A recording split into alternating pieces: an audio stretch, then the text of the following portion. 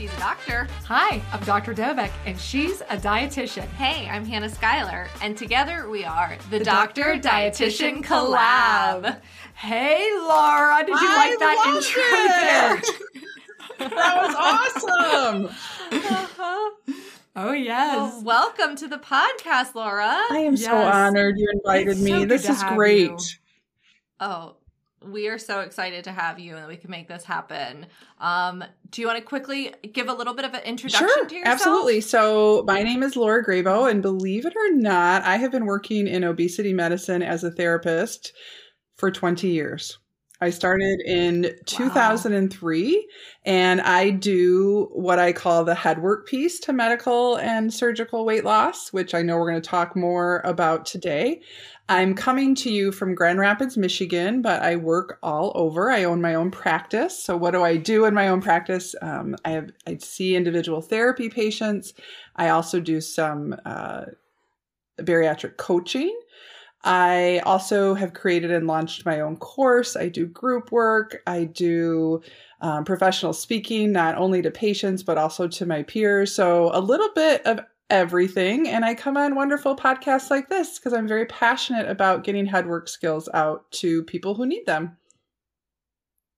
Oh my gosh. And not only that, you're going to be hosting our support group in July. Yes. July 19th. So we're going to be really heavily promoting that because our patients who have the Zoom link to get into this exclusive space and have access to you are in for a treat because you're going to be talking about the summer slide. Tell us more about what you're thinking about for that. Well, what I've learned, and I will be honest, I have learned the most from patients. Patients are the experts in their lives. Mm-hmm. And Same. What I've learned this past 20 years is that summer is often a time that can be high risk for sliding into pre-surgical unhealthy behaviors. You think that it's not, but it is often a time my patients struggle. And so I believe in the power of education. And so I've named it. I call it the Bariatric Summer Slide. And I want to talk a little bit about why it happens and then what to do about it. As you get to know me, that's what I'm super passionate about. I can share with you a lot of knowledge, but I want my patients to know, what can I do today when I end my time with Lora? Is there something I can apply right now? And you'll end with some managing summer slide strategies. I love that. We always talk about that with meetings, with work, with all sorts of stuff.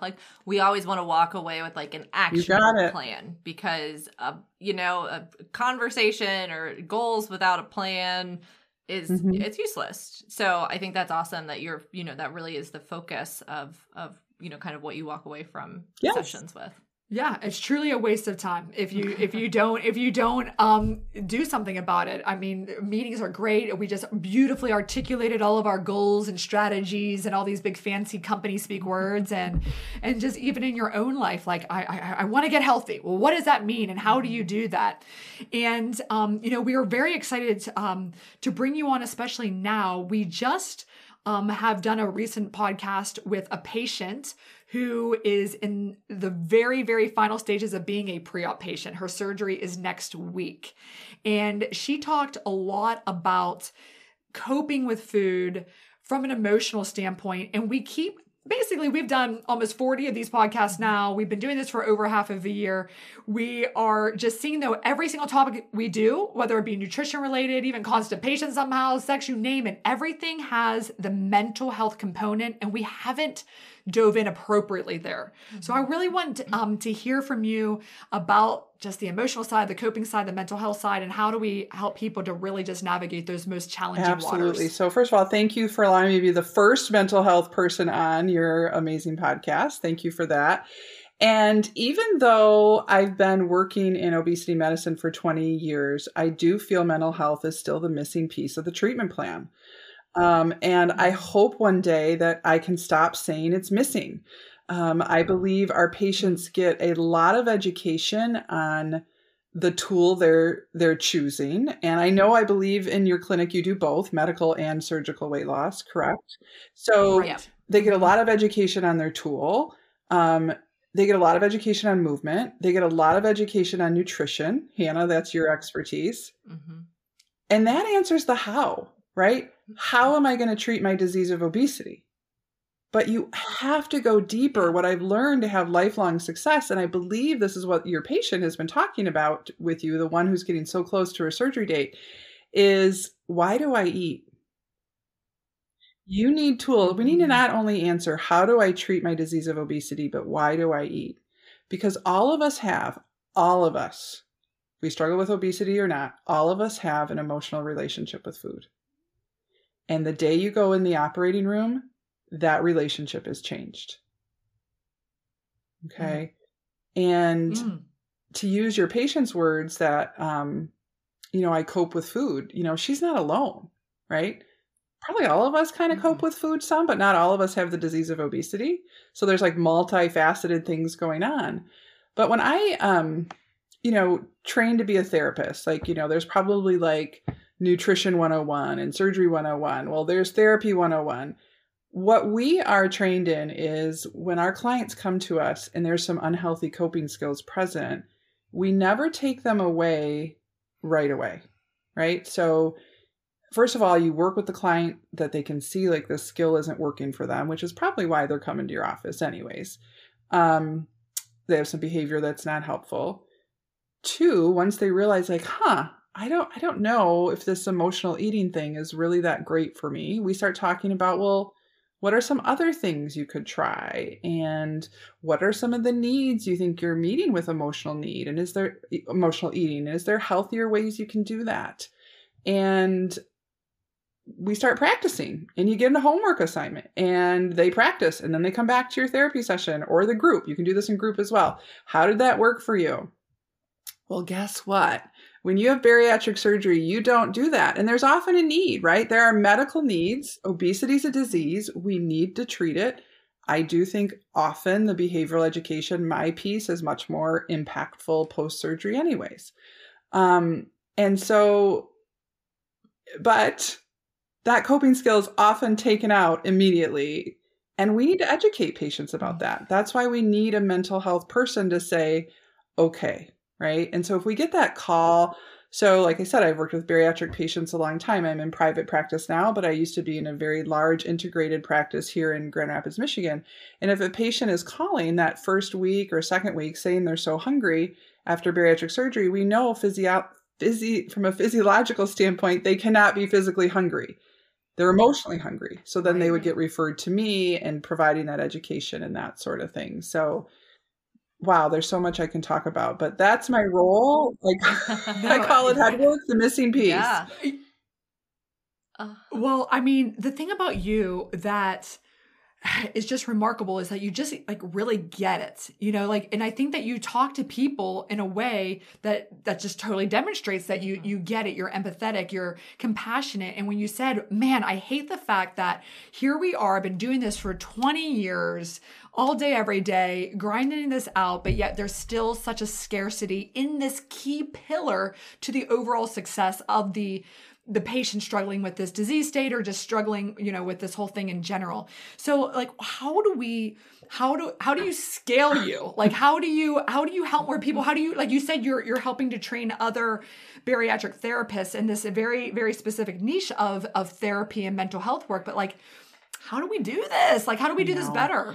I think it starts when you look at the team, and when we look at the team, we have to not underestimate the role. I think for too long when it comes to bariatric surgery, and I think we're just starting to get there with obesity medicine and medical weight loss, but we need a surgeon, we need an internist, we need a dietitian, we need an exercise physiologist, and the only thing we need psych for, mental health for, is that pre-op surgical veil, which is important. It's important, but it's not the most important. Okay. Because obesity is a chronic disease. Okay. And lifetime, you're going to need lifetime treatment. And what I've learned from my own practice with patients, what the research will support, my intervention is much more impactful post-surgery than it is pre-surgery. Now, if there's significant, some significant psychiatric concerns, some significant substance abuse concerns before surgery, of course, right? We need to address those before. But I think it's educating the surgeons that we need this. Obviously, emotional eating is the number one reason our bariatric patients will gain weight or regain lost weight. We see the same with medical weight loss. So when we start talking about outcome, that we need to be giving. We want to give our patients every tool possible to have success with treating their disease of obesity. And if we don't talk about my piece, the head work piece, you're not giving them every tool. It's like showing up to play baseball without a ball. That makes sense. Because, it's interesting. People always talk about physical health versus mental health. And it's kind of like, why are those two things separated into two categories? Like, your mental health is part of your physical health and vice versa. Like, they interplay so much. So it's just kind of like, why do we allow that to be its own category over here that's separate? Like, your brain is part of your body. Yeah. And like, mental health is health. So right, exactly. And I would imagine too, another probably barrier for this would be insurance as well, and accessibility of mental health resources. Right. And you probably know more than I do, Dr. Dovik. That post-surgery, I believe insurance, at least in the past, would pay for a dietitian visit, possibly an exercise visit, but a visit with someone like me, nope. Right. Well, that's what I wanted to really tackle that. And we have a motto over here. We are pleasantly but persistent. We are pleasantly persistent. And I'm very open about it. We need to rock the whole way we're treating it, because the current system is this feeling patients and people have of getting herded into an operating room and then what do I do now? Or even like, well, forget about it. The pricing in the US is so expensive. I'm going to Mexico. So I even signed up knowing I wasn't going to get any aftercare. And I was like, I just need this tool so bad. But like you're saying, there's so much about it. So the one thing that you mentioned that I really, I want to like focus on is that the pre-op evaluation, the psych evaluation, the check in the box. And I think a lot of times, unfortunately, it is just that. It's just like, get this requirement done. I have never felt that any psych evaluation has really truly helped me. Like in one way or another, like, okay, I feel like there's no significant risk. I approve them for a surgery. Great, whatever. But I wish that we could, and I think we can, persistently go together, bundle all of these services together so that there's not all this administrative burden, go to the payers and say, you need to have, same with Hannah, I'm sure she could say this, after surgery is when nutrition is most important. You don't know how your taste will change, what you'll tolerate, what your preferences are. Same with the mental health. You have no idea. Like, it's the fear of the unknown. What will I feel like, think like, how will I deal with the body dysmorphia and all the other emotional things that come with it? We need to do therapy and ongoing head work after surgery, period. You have to. I think it's so critical. Yeah. Very much so. And then let's talk about that early post-op period. And I've told you my analogy on this before, and I just want to see, like you said, people call into the office, I'm hungry, what's going on? And you're like, all right, well, it's actually not physiologically possible. So it's my turn, guys. I'll take this one. But I feel like there's this analogy of patients feeling like they're in this very deep, committed relationship to food, and they almost like feel bad for it. Like they're like leaving it behind, or it's almost that phenomenon, I got to finish my plate because it's kind of like embedded in me. But it's like this relationship, like a boyfriend and a girlfriend, and it was like really good.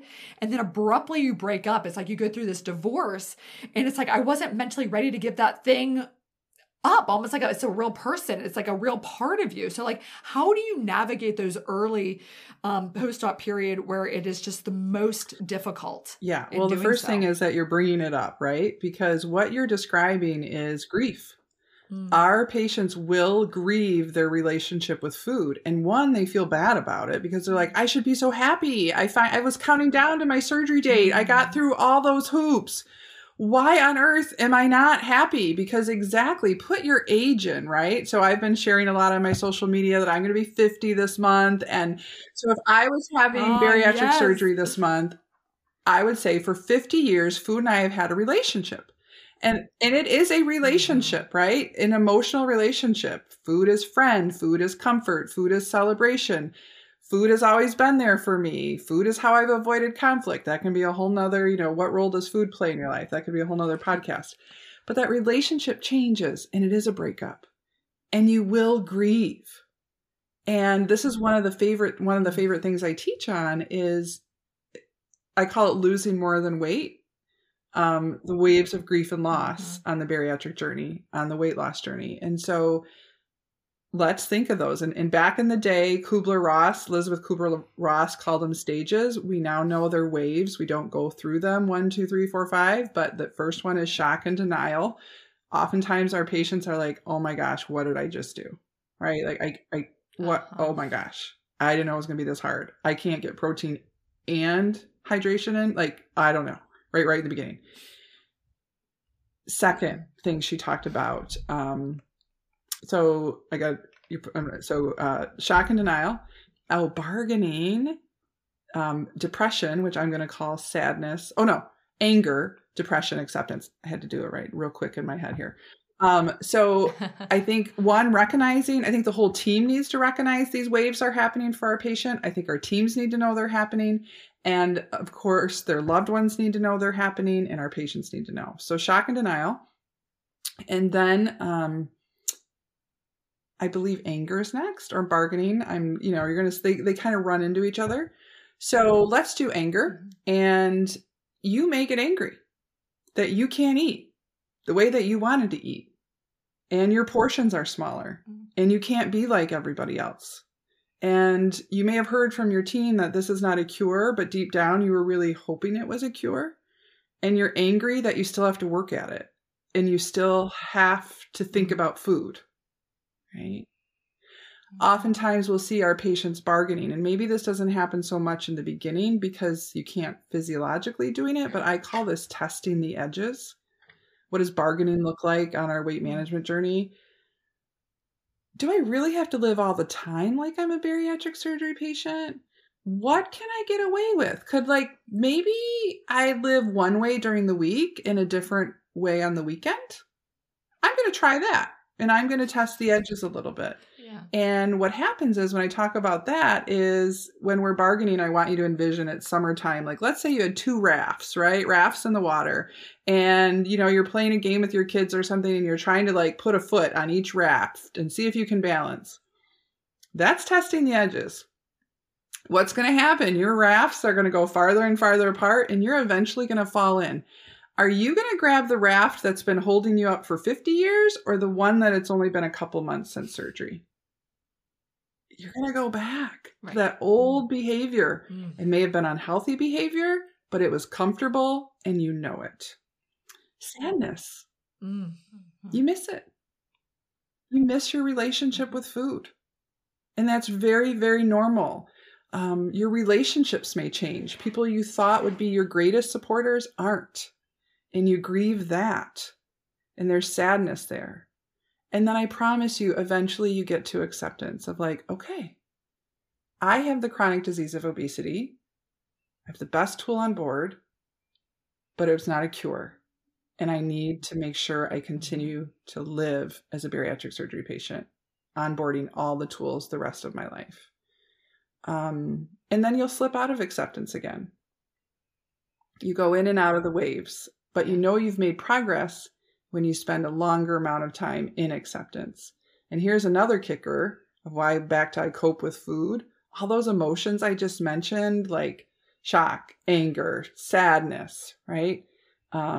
Even acceptance, happiness. You've been using food to soothe those emotions. And now you can't anymore. So I remember having one of the surgeons present when I taught on this, and he was like, oh, now I know why they're so angry and irritable. I thought I just gave them the best tool ever to make them so happy. 1, they're grieving. And 2, guess how our patients, well, really all of us often, what do we turn to during grief? Food, right? And that's been taken away. So we see our patients experiencing emotions at a greater intensity because they're no longer using food to soothe them down. We've talked the last couple of podcasts about the early days and, gosh, this is so, I am waking up right now too. I'm thinking about I tell them the night before surgery, you're anxious, you're worried, you're not really sleeping well. A lot of patients come into our practice now from out of town and they're in a hotel room, it's unfamiliar. Then the night after surgery, they have gas pains. So they're also super exhausted. And so they're very emotionally like charged and weepy and crying. And I tell their loved one, like, they're going to cry. But, and I thought it was a mixture of like our basic needs not being met between like a little bit hungry and a lot of exhaustion. But actually, boy, that makes a lot of sense too, is that acute awareness. It's just almost the parallels to pregnancy, I always feel like, are just so intense that it's almost like you have this baby. And like for me, I've been very open with the infertility thing. And then you have it and you're like, I've never been happier, but you're like a mess. The progesterone is all over the place. You're just like, just a weepy, exhausted mess, and you're not really happy. And it's like, I've never loved anything like this. I didn't feel that. And I think it's like that, like, oh, I should be so thrilled like everybody else. Like, look at all these people. And then social media, that's a whole nother, dimension that's added that, well, they were smiling and walking 10,000 steps and doing all these things. How come I don't feel like that at all? Like, I can barely get up. I can barely stand up. Right. I can't do it. And you guys can still see me, right? Okay, good. Yeah, I had something come in and my screen went off, but that's okay. I'm going to keep talking. Okay. There. Okay, good. That was so weird. So, you are right on, Dr. Dovik, right? Like it's all of that too, right? New environment. But again, think of how many hoops, and this is again a whole nother podcast of what our patients have to go through to get treatment for their disease. You don't have to do that with other diseases. But all of the stress and everything they've been through, and oftentimes this is different per surgeon, but oftentimes they may be on more of a liquid diet. And so we've already changed their relationship with food, even going into surgery. And so their emotions are all over the place, because many times our patients don't even realize how much of an emotional eater they are until we take the food away. And so maybe when they went through stress before, or they had worry and anxiety, on a scale of 1 to 10, they let their anxiety get up to a 3, and then they would eat, right? They'd eat that comfort food and they'd soothe with food. But now they can't do that pre-surgery or post-surgery. And so we have patients walking around feeling their emotions at an 8 or a 9. And that's why someone are like, whoa, what's going on? That's what's going on. Right. And then we hope there's a person like me who can teach them the missing piece, to tell them this is what's happening. And we're doing that right now with education. So many patients tell me, I never even thought about that. Of course I'm grieving food. Yeah. And then how are some ways I can name and show up to my feelings in non-food ways? Oh. Yeah. Yeah. That's definitely a conversation I have with people, especially when, they tell me, I had someone recently in our medical program who'd had regain, and she's like, I switched to working from home, and so I'm close to my refrigerator. I get frustrated with work, and I go out and I find myself just standing there like completely unaware that I have even made the walk from, the desk to the kitchen. And I'm standing in front of the open fridge, and it's like kind of waking up, and then it's like, so then I have to eat, it's like I eat, and it's like, so we talked about some different, I was like, walk out to your mailbox. Like, if it's just, you have to step away from the desk, walk out to your mailbox. I always joke, I always tell people, pick up knitting, like pick up something to do with your hands too. Cause for me, I know a lot of people also have that kind of tactile relationship with food.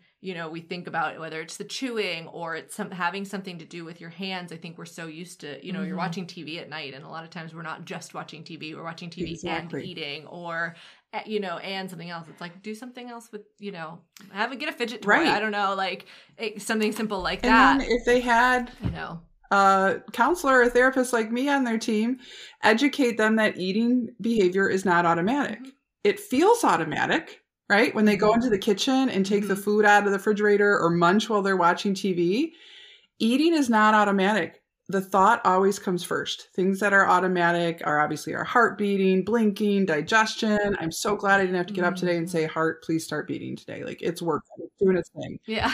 Yeah. Every time we eat, we have a thought that comes first. And when we choose to eat, it's a permission giving thought, right?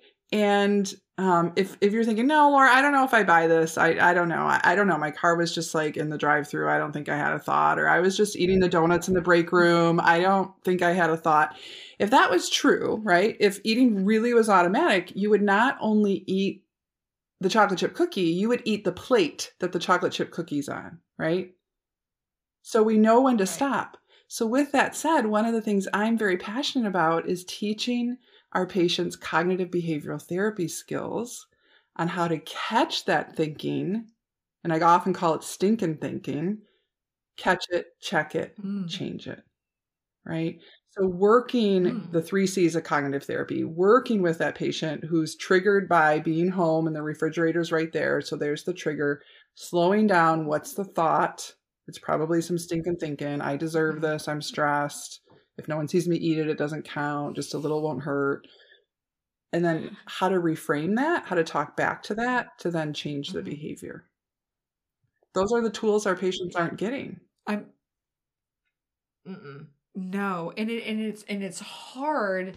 I mean, that a lot of our patients are not eating enough during the day, and they're skipping meals, and then they're legitimately hungry, and then the thought almost, it's like the conscious thought and the survival kind of mechanisms, I always feel like are at war because I know better, but I don't care. Like, I need this. And like you said, the stinking thinking, that is such a good way of putting it, that there is just such a drive or a self-validation as to why I deserve it. I had a horrible day at work. Like, get the bottle of wine open. I'm coming home. Like, I need this. I deserve this. Or it was an awesome day. Savor the champagne. We deserve to celebrate. And I can do this a little bit. Like you said, the weekend warrior versus on the weekday, I'll be good. On the weekend, I can do whoever I am.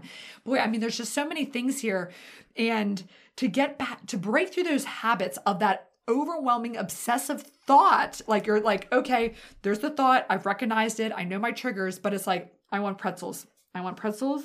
I just could use a little bit of pretzels while I'm watching this. Like, how do you finally be like, I gotta give in. Like, I gotta take this edge off. It's so overwhelming. Like, how do you make that voice go away? That's hard. Very, very hard. And, so I teach on this as well. The argument in your head. I need the pretzels. I don't want the pretzels. I want the pretzels. I don't want the pretzels. I want the pretzels. I don't want the pretzels.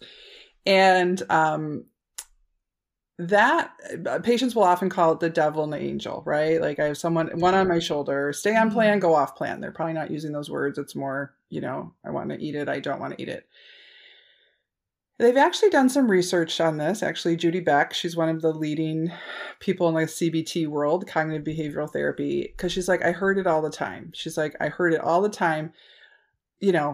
Laura, finally, I just ate the pretzels because I felt better. Right? Like, at least I wasn't thinking about it anymore. And so she started to do some research, like, on, okay, did the pretzels really make them feel better? Yeah, we could do a whole nother podcast on that with what pretzels do to our brain.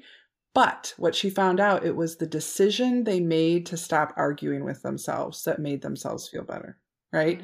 So yes, no, yes, I want it. No, I want it. No, yes, no, yes, no. I'm just going to have it. Soon as they made that decision to stop arguing, the upset level goes down and they feel better. And then they eat the pretzels, and then we'll get our whole nother podcast material about eating those type of foods. But just as the decision to eat the pretzels made you feel better, the decision not to eat the pretzels makes you feel better. So I spend a lot of my time teaching patients on how to stop this argument. I want you to think about things we do every day, like brushing our teeth. Could you imagine if we got up every day and had an argument about brushing our teeth?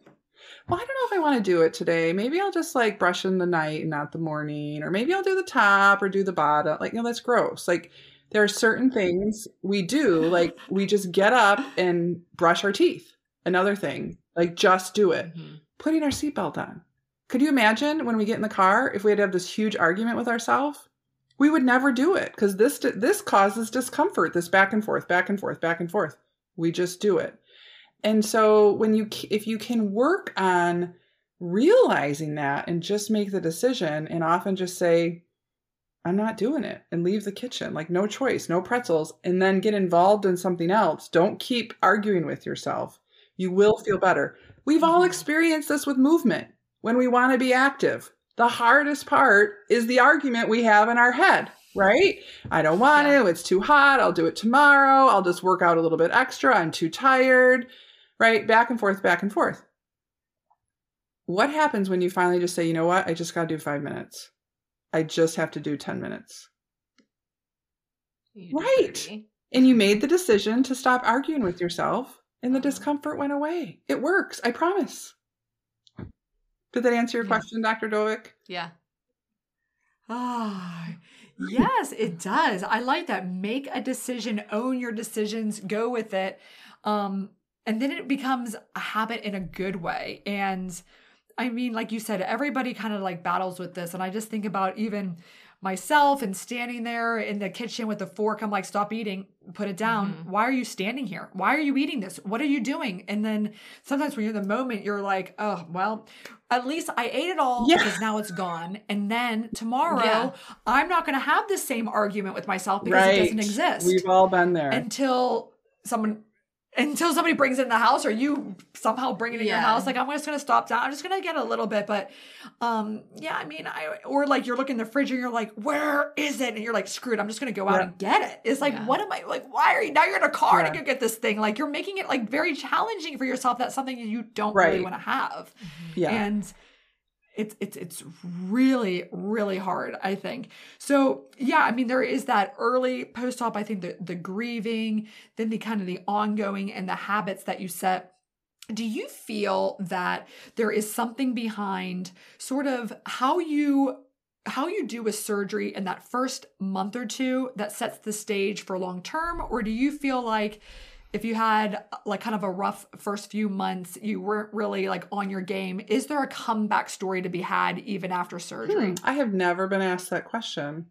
I have to say in my experience, I think I've seen both do well, right? Like those who have their tools and have onboarded from the beginning, and then those that struggle. I mean, sometimes our patients experience unexpected complications they had no control over, and they still come back.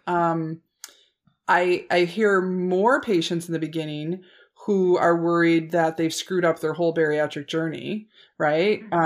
Like I broke my tool, or they hit that normal 3-week stall or 5-week, and you can speak to this and they're like, yep, see, I told you I was going to be the only one bariatric surgery didn't work for. Mm-hmm. And I think that's so important when you need to be around other patients or providers who can educate, no, this is normal.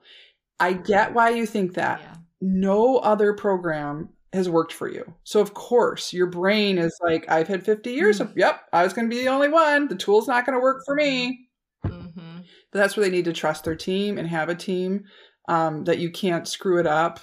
And again, even farther out. And you probably feel this way too, Hannah. People's like, oh, my pouch is stretched or I've broken my tool. It's not working. And I always say, when you go back to living as a bariatric surgery patient, your tool will work for you.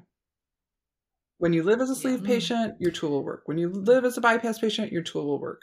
Are you doing that? And again, it's back to, are you using all the tools? And usually not. Usually some of their treatment tools, they're not doing anymore. They're not recording, right? They're not using a food tracker. They're not going to group. Mm-hmm. They're not getting enough protein, right? So guess what happens in other diseases when you stop using your treatment? Your symptoms come back, right? Same as with obesity. If you stop treatment, you will get your symptoms back, and a symptom of obesity is regain, right? And so when people are struggling with regain, we need to give them more treatment, and they need to get back to what works. So let's talk about treatment specifically from your standpoint. Do you feel like you talked about support is so helpful, hearing other people's journeys? I'm not alone. I feel that too. There's strength in knowing that, again, you're not isolated on this island trying to go through this. And I think that those patients who don't reach out for support in any shape or form are the ones that just don't do well. Mm-hmm. But so when it comes to your treatment, do you feel that the best is a more one-on-one approach? Is it a more group approach, a support group, which there's all kinds of, talk about doing another whole episode on something? Or do you think it's a hybrid of all these things and each patient is different? Like, how should we really tell our patients go see Lora for this, and this. Like, what should they do? So I think it's a hybrid. I mean, not everybody needs individual therapy. I think I would start with group. I believe in what I do, so I'm in therapy because I think therapy is just good self-care. But I think what will happen is you'll be in support group, or you'll start realizing, oh, I'm grieving food, or or my relationships are changing, or a topic will come, like, I need to talk more about that. I look as the group support program, we kind of scratch the surface in support group. But if you want to dig deeper, that's when you go to individual therapy. Now, if you're struggling with a depression, right? So we know depression can be exacerbated after bariatric surgery. Often gets better. It can get worse. If you're struggling with binge eating disorder, this is a high risk factor for poor outcome after bariatric surgery.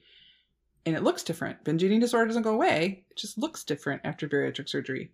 Individual therapy. Okay. If you're struggling with transfer addiction, especially substance use disorder, alcohol use, therapy. So a little bit of both. Right. Sounds good. No, it's all so needed. Yeah. And Glennon Doyle, you're a fan of hers. Hard things. I think we talked about that. Yeah, I text her that like every other day. You did today, actually. In fact, she sure did. And I mean, we can. And when we're talking about our feelings, you said earlier, there's this, your feelings for so long have been muffled down to a level 3. And then that's your trigger to, okay, I don't want to feel this way. I don't want to do hard things. And so I'm going to make sure I mask that. Now, you talk about this, now we're blowing the roof off. We're feeling these big feelings, and now we are feeling our feelings. And as Glennon put in her book, which kind of like made me like stop, that whole chapter on like feelings are meant for feeling. And how do you kind of like cope with that without going to another way? Like, I know we talked about like going for a walk and those sorts of things, and those things might come, but like, how do you cope with those big feelings? And do you believe that all feelings are meant for feeling, as Glenn? I absolutely believe in that. And Dr. Dovik, I also want to compliment you on calling them big feelings. I don't believe we have positive and negative feelings. I think we've been saying that too long, and there is no such thing as a negative feeling. There's big feelings, there's pleasant feelings, there's unpleasant feelings, there's comfortable feelings, there's uncomfortable feelings, but there's not positive and negative. And so how do we, one, recognizing that this is something I have to work on. I mean, the whole emotional intelligence stuff and affect regulation didn't come out until early 90s. So there's many of us who were probably raised in homes that didn't get a lot of skills on naming and feeling feelings. For many of our patients, naming and feeling feelings wasn't safe in their household.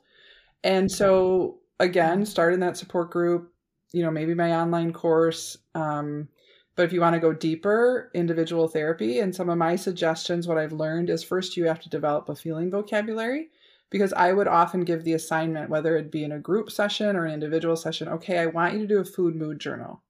I want you to write about how you're feeling when you're eating this week. And they'd come back to me with blank journals. I'm like, okay, something's going on here, because this is happening over and over. Yeah. They're like, I don't know how. Like, I didn't know how to write. And when you ask people to start naming some feeling words, you usually hear happy, mad, and sad. That's usually all they have. But there's so much more. There's lonely, there's anxious, shame is a big one our patients experience. There's excitement, there's joy, there's anticipation.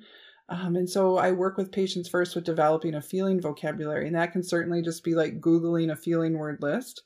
But now there's an app out now called the How We Feel app. And that has been helping many of my patients. That actually I learned from a patient. She brought it to her therapy session. So she's like, oh, this is helping me. I'm like, okay, that's good. The best things. A food mood journal. Well, I would love to, if there was like one thing that we could give to patients. I love that idea of giving them like, okay, we're always like, here's your protein tracker, your fluid tracker, take your vitamins, here's the alarm, like we're hitting all these checks. But, and even sleep trackers, that's another one that I think is, we don't talk about that as much, but man, I've never thought of a food mood journal where you really like stop and just like feel the feeling. And why am I trying to like stifle this thing down? You know, that's a lot. Because let's say it's really normal. We don't want to feel the big ones. I mean, it's not like, yay, I can't wait to grieve. I can't wait to feel disappointment and sadness. Like, I'd be really worried about you. But the only way to feel is to feel. And I teach my patients that feelings are not emergencies. You will get through them. Emotional eating is about numbing and escaping. And transfer addiction is about numbing and escaping. And because I want my patients to have every tool for success, all of us are worth more than numbing or escaping. We need tools to cope through, right? We need tools to cope through those hard days at work. We need tools to cope through a disappointment, right? Because the numbing and escaping eventually wears off, right? The numbing wears off, and now you have two things you're upset about. Whatever you were trying to escape and numb, and now you're mad at yourself because you went off plan and you got into your emotional eating roller coaster, right? And so I try to teach those skills. So like naming the feelings, and then, okay, what is this feeling telling me, right? Like our feelings are data. What do I need right now? What am I hungering after? You know what? After a hard day, it is so healthy that you want to decompress and put your feet up, right? Your feelings are worth more than French fries, okay? Your decompression needs are worth more than French fries. Are there other ways you can do that?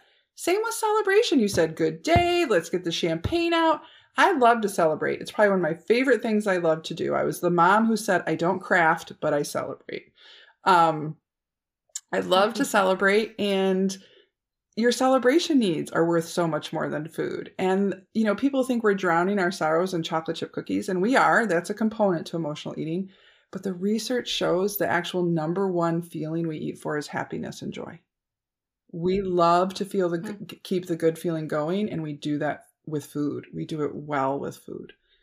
Again, let's celebrate. It's a healthy need. But let's do it in a healthier way.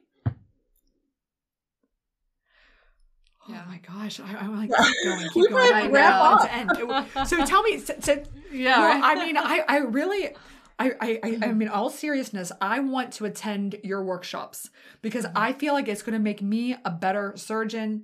I want Hannah, I'm going to make our whole team do it because I want all of us to like, the perspective is like, yes, of course we've seen that. We've thought of that. I mean, I've been doing this for 10 years and your learnings, your perspective are just, again, so spot on. Like you just get it. So tell us what are some of the workshops that you have available that patients might be like, yeah, I'm going to sign up for all of them too. Like, where do I, how do I do first of all, this? I would love to come to your team and do some trainings on some of the things we talked about just for your team. Okay.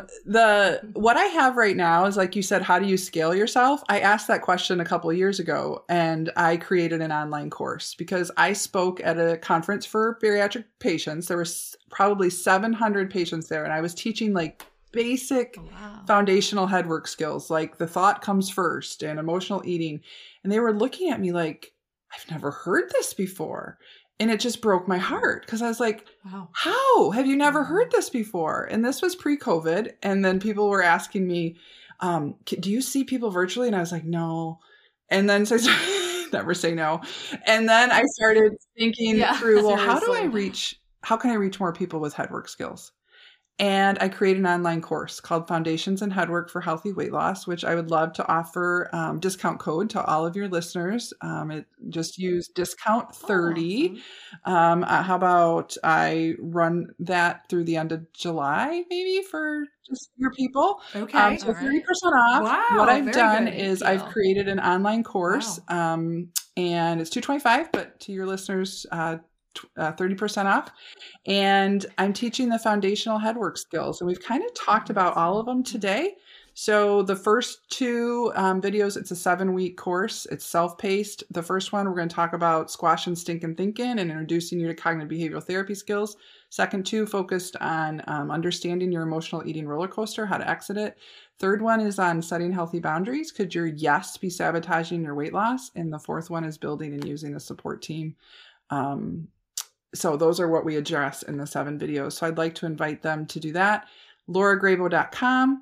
Also, you can sign up for my email list. I do specialty classes. That's been a new service I've been offering through my practice and teaching people all over virtually. I don't have one going right now. I'm taking some time off in the summer, but I have one that I did on emotional eating where we really took a deep dive into understanding our emotional relationship with food. 8-week class, and another one I do is CBT, cognitive behavioral therapy strategies on the bariatric journey, an 8-week pretty intensive CBT training. So those will probably come up again in the fall. Wow. Awesome. Oh, that is awesome. Discount 30. Discount 30 if they sign up. Yeah, they just go to loragrabow.com. July. We'll put all of that in the show notes as well for anybody that's listening, so you can check that out. And anywhere else that you want people to find you. I know you're on Instagram. You're just bariatric.therapist. Would love to invite you into my social media community, my online community. Some people are still on Facebook, so I'm on there as well. It's just Lora Grabow, LMSW. And yeah, I would love to connect with people.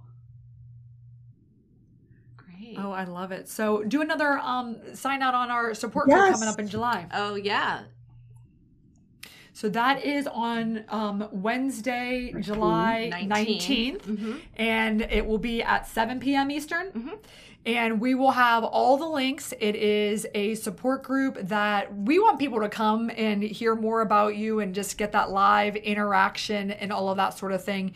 So it'll be at 7 p.m. It'll be a Zoom link. It'll be available to all, but you'd have to come into the Zoom and we'll have to let you into that whole thing. But be there because Laura is going to be talking about the summer slide, which is it's a hot topic, no doubt. And I think we all need that whole summer bodies are made when. Well, you can't lose it in the summer either. You know, we have to make sure that we focus on all that. But well, Laura, thank you so much for being here. This is honest to God, this is my favorite podcast that we've ever done. I mean that. I mean that. I would love to come back. I'm so, like I said, it's still the missing piece, and I'm so passionate to educating as many patients as I can. Oh, yeah. Fantastic. Awesome. All right. Well, you can always follow us as well. Find us on Instagram at Dr. X Dietitian, at Dr. Dovek, at hannahschuyler.rd, or on our website, drxdietitian.com. You can sign up. We'll make sure to have a great episode guide with some of this information as well. So sign up so you get that right to your inbox, and we will see you next time. Thanks, guys, for listening. Bye.